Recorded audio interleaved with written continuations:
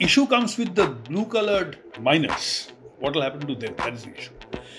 There actually, you see, the just transition will have to happen in a phased, progressive manner, where we take care of their financial requirements as if they continue to remain in employment.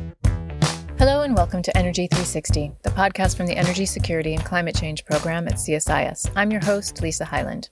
This week, we look at how coal companies in India are confronting the energy transition as they seek to diversify into other technologies that are part of the electric power sector, such as solar or energy storage. We look at Coal India Limited. Coal India is the largest coal producer in the world and dominates the coal sector in India. How it manages the energy transition has major implications for India and the world. To help us understand what's at stake, we're very pleased to have Partha Bhattacharya join the show.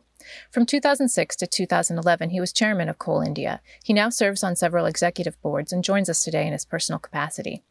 I'm also happy to welcome my colleague Sandeep Pai to the show for his first episode of Energy 360. Sandeep leads the energy program's work on just transitions. I'll turn it over to Sandeep now to host. Thank you so much for being here with us. I am really looking forward to this conversation. This topic is quite close to my heart, and you're one of the best people to talk about this topic. So thank you so much and welcome to the podcast. Thank you. Thank you so much for inviting me here. The subject is also quite close to my heart as well. But as I mentioned to you, I'm a long retired person, retired more than 10 years ago.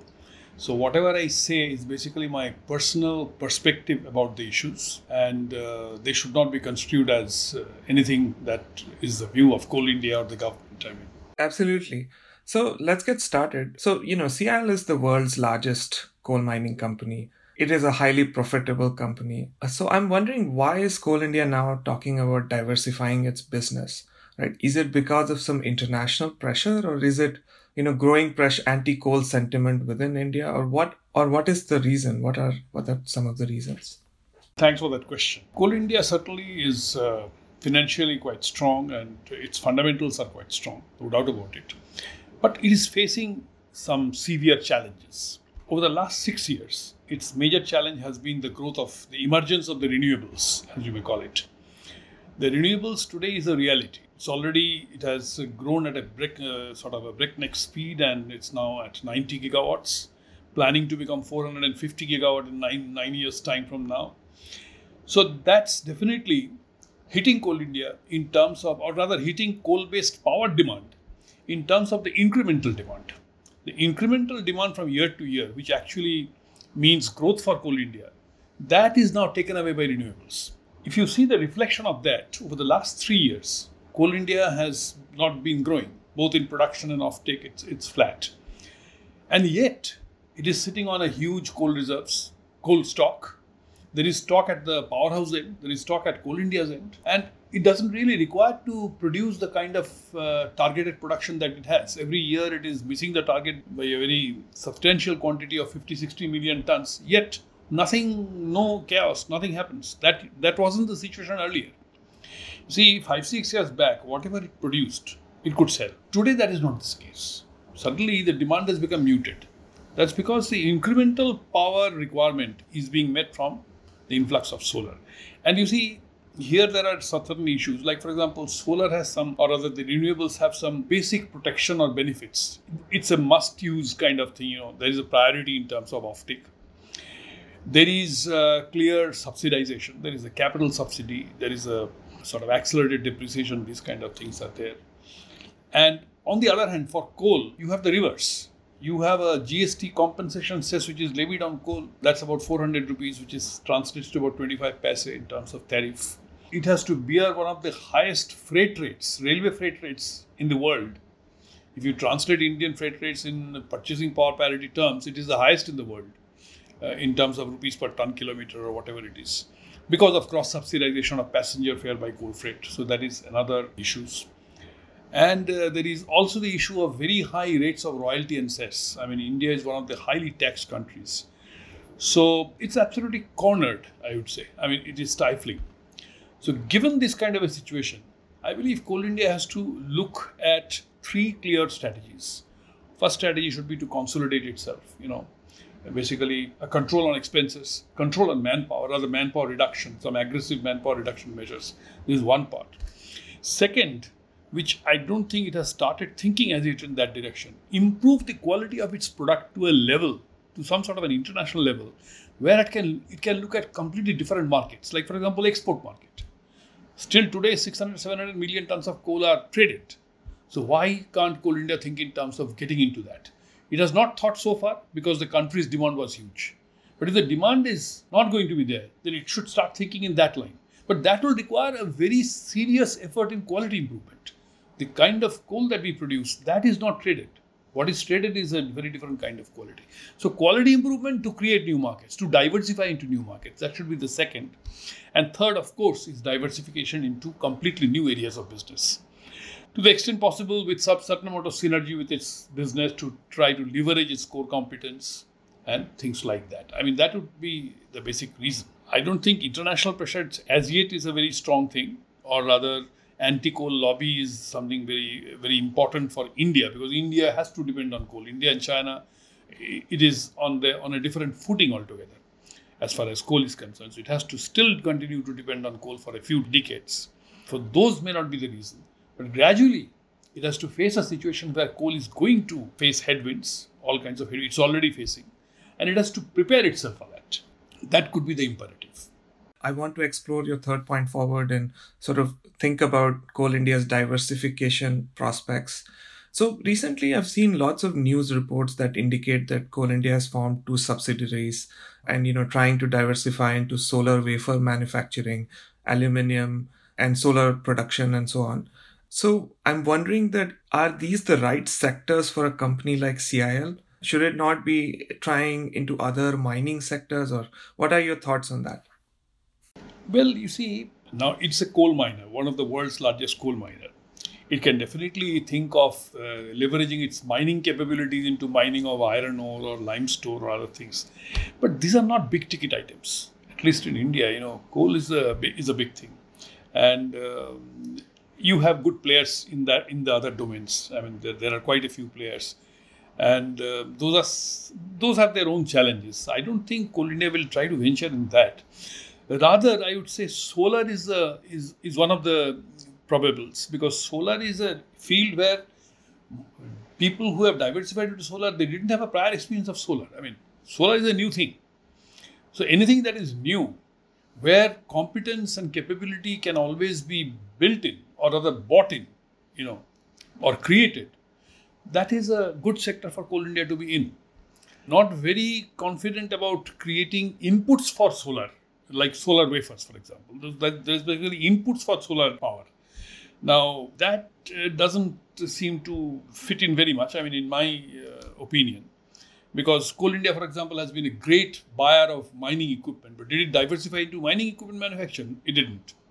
So it's something like that. Rather, go into solar with sort of joint ventures with good electricity companies like NTPC, NLC, and others, and create massive solar power capacity. That is perfect.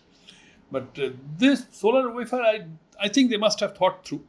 But apparently, I feel that it is basically an input for solar industry. So that is not the area really of direct core competence.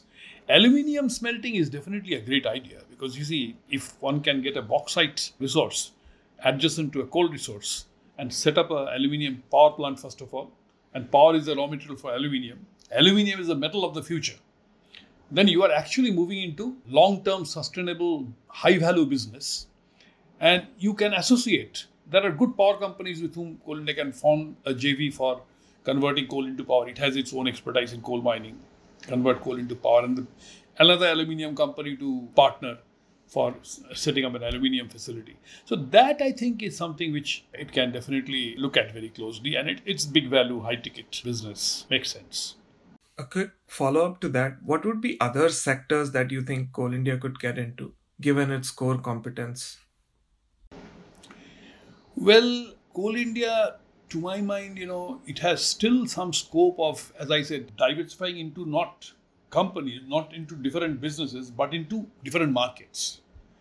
Because I basically feel that, you see, for example, we are talking about 100 million tons of coal to be gasified, but that is not the high ash coal that we produce. Normally, if lower the ash, the better is the possibility of gasification. Of course, there are technologies which can gasify even high ash coal. Chinese technologies are there.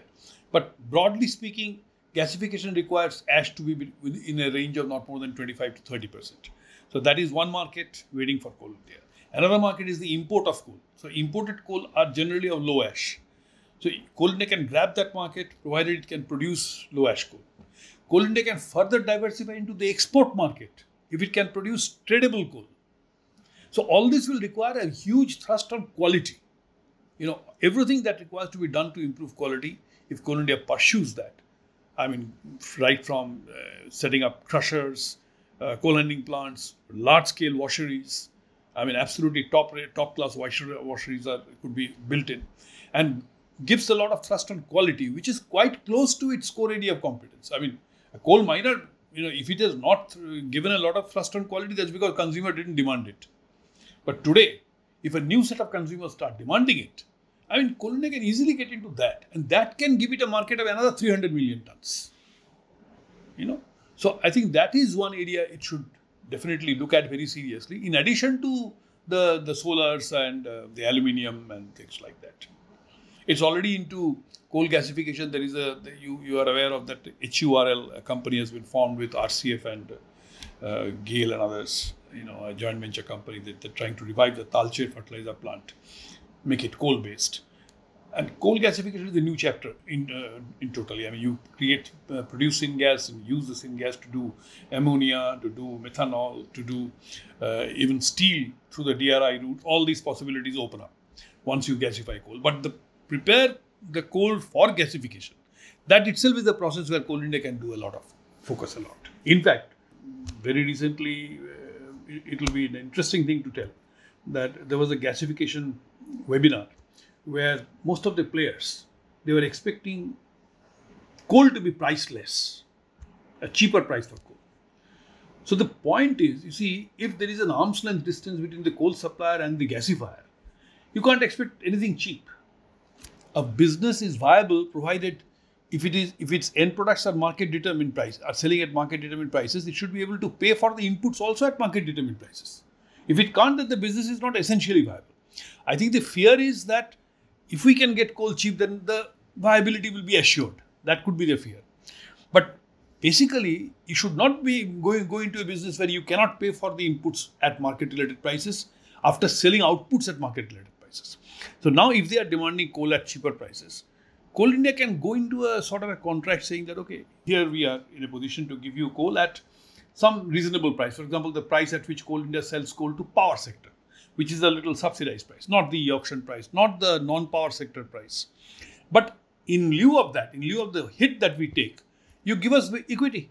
At an agreed valuation, certain amount of equity in the business comes in. So automatically with supply of coal to the gasifier, Coal India diversifies. These are the kind of ideas that can be thought about. So automatic diversification will take place by Coal India offering its own product. It has a core area of competence in mining and delivering coal. So it should use that capability to its maximum for diversification purposes. That's my broad thought. Fantastic. And that is really a good point for my next question.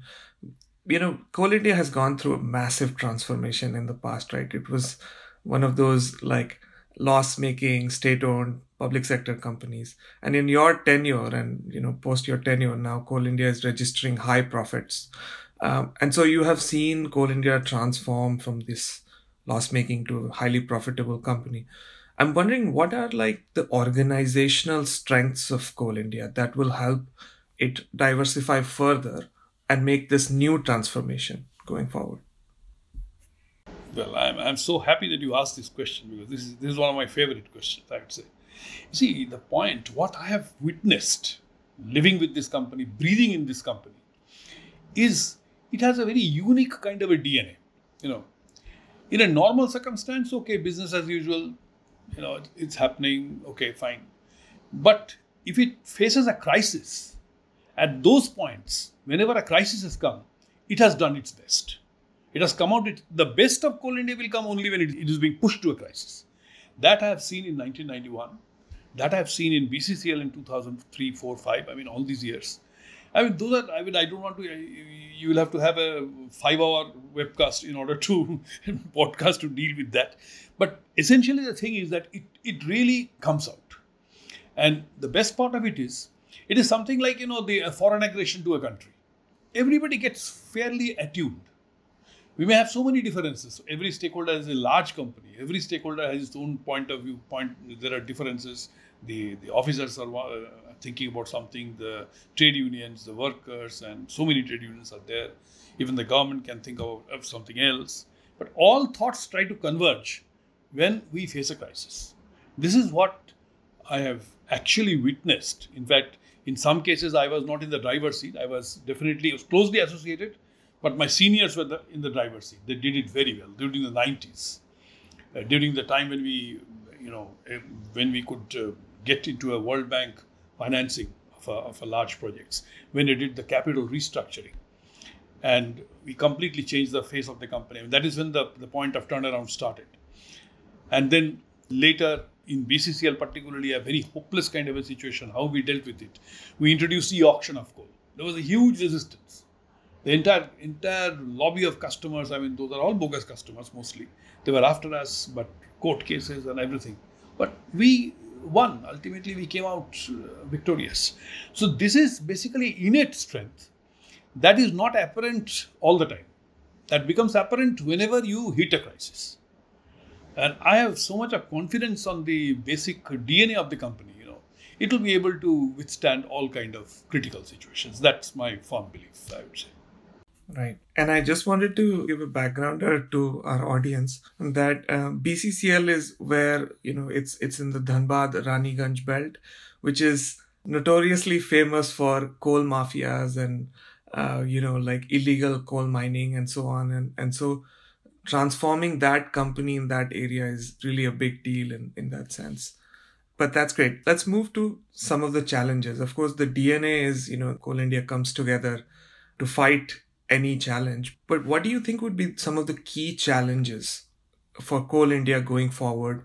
Both to diversify to different sectors, but also to, make its coal business more profitable and sort of eventually think about exporting coal. So if you can distinguish that between social, political, financial, or any other kind of challenge, that would be great.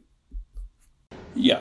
See, I would say that basically the challenge would be to bring all stakeholders on board. If you are evolving a strategy for diversification, for taking the company on a long-term sustainable growth path, you need to have the stakeholders on board. And which are the main stakeholders? First, of course, is the employees. You have to have the employees with you. In employees, you have two sections. One is the executive manpower.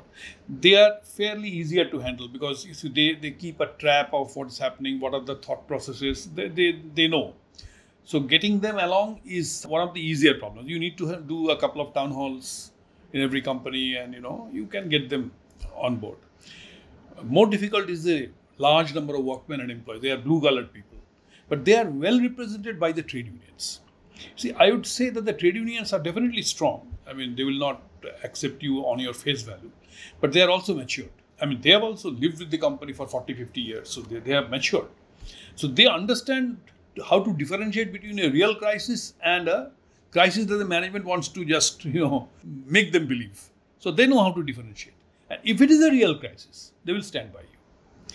The good part of it is these unions are actually affiliated to various political parties, including the ruling party. The ruling party will have a affiliate trade union. The opposition will have an affiliate trade union.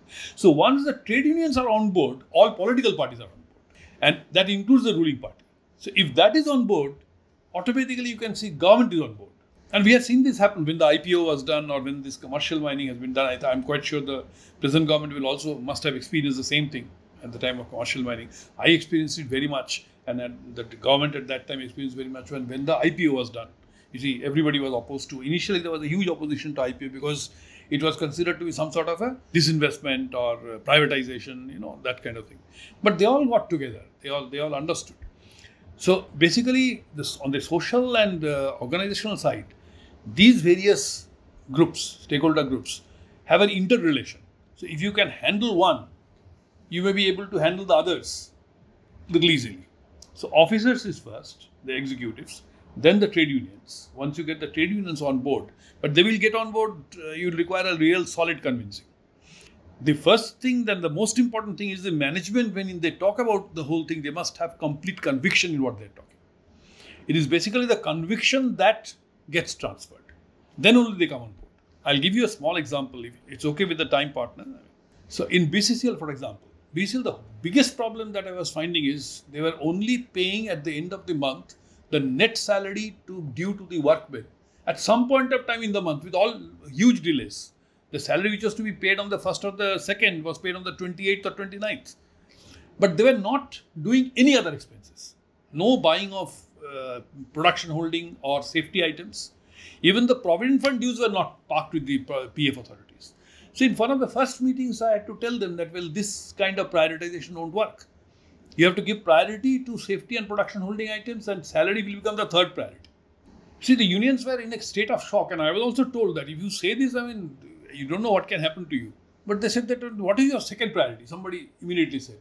I said the second priority is giving the Provident Fund dues of last month to the PF authorities. Unless that is paid, I am not going to release the salary for this month. Yeah, you have to accept it. Let the workers protect their future and suffer the present. It should not be the other way around. Something clicked. They agreed. And that was one of the crucial points of BCCL's transformation story. So it's like that. So once you can convince, or rather you can express your point with a lot of conviction, it registers. That's one of the good things. So it becomes to that extent easier to get stakeholders on board. But getting stakeholders on board is the basic challenge. Otherwise, rest will all fall through. Rest you have the wherewithals to do that. Yes, finance is one, institutional finance or banks, etc. But given Coal India's current strength of balance sheet, etc., that's not a big problem. It's a AAA rated company in any case.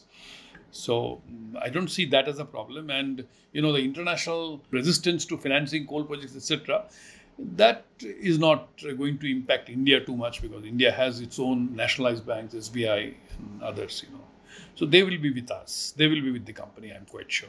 And diversification, in any case, is diversifying away from coal in some cases. So that should not have any financing issues. So that's a really good point to think about, like the future. And, you talked about unions and workers and so on. So I'm wondering, and many experts in India are now saying that the success of Coal India's diversification is really crucial for ensuring just transition for workers and communities. It's because Coal India has such a large footprint. It operates in 7-8 states, and it has a really, what my friend Rohit Chandra says, social contract with these communities and so on. And so I'm wondering if you have any thoughts on the just transition aspect of this Coal India diversification. Absolutely. Absolutely. You see, let's look at it in two parts. First is, we are talking about basically the employees of Coal India, how they view it and how it is going to impact them. If you look at it that way, there is a group of professionals, basically mining engineers, other engineers, finance, HR and all that. Now, they can fit in everywhere. So diversification doesn't take away the job from them. They may be put into another job, and that may require a certain amount of retraining or reorientation, which they should be easily capable of doing it. So we have not much of worry with the 20,000 odd officers, and also some of the skilled workmen will find job everywhere. So that is not a big problem. The issue comes with the blue-collared miners who actually have taken mining to heart. They only know mining. What will happen to them? That is the issue. There actually, you see, the just transition will have to happen in a phased, progressive manner, where we take care of their financial requirements as if they continue to remain in employment. If we can do that, if we can make it smoother, then you can, and there is a possibility.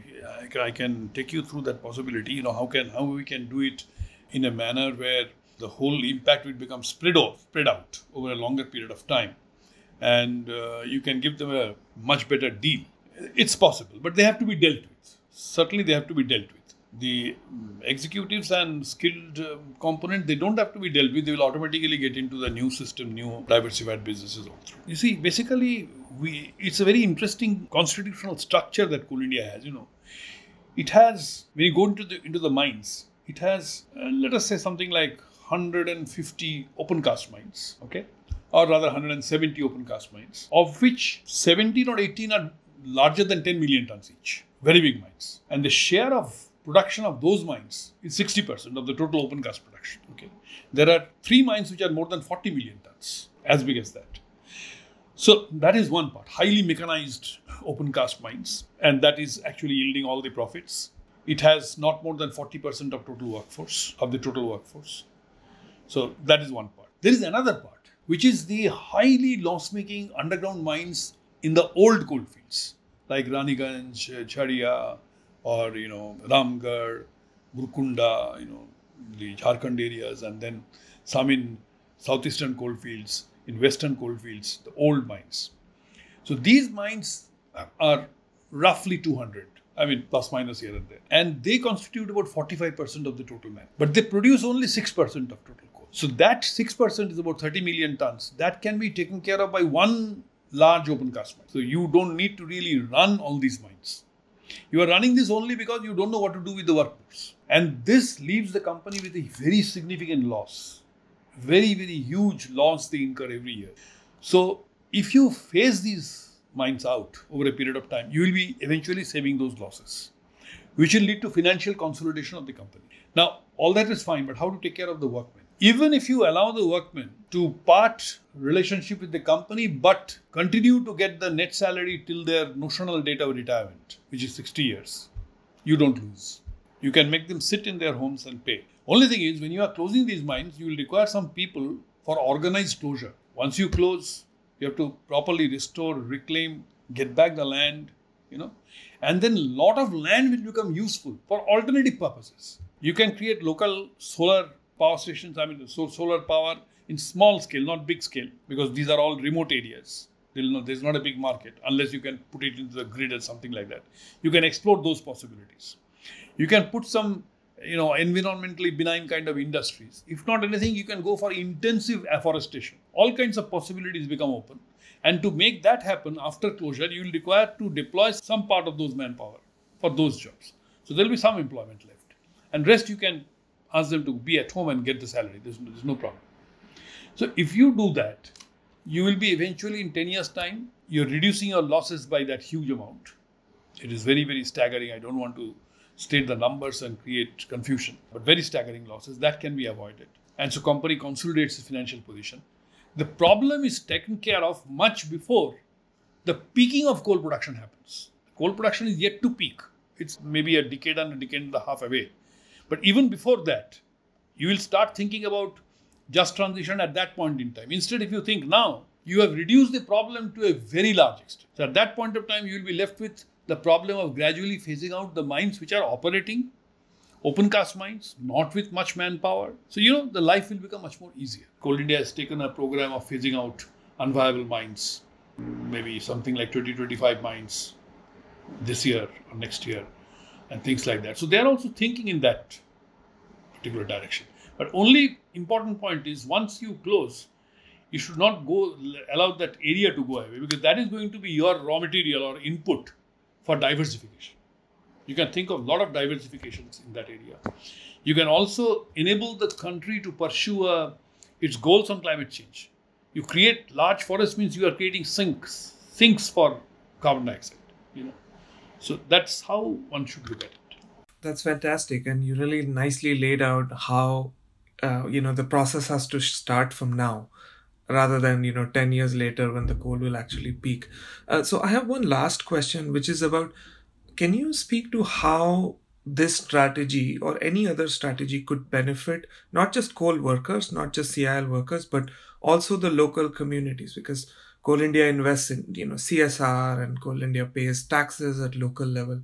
So any diversification that results from what you just said, will it benefit the local community as well, and to what degree?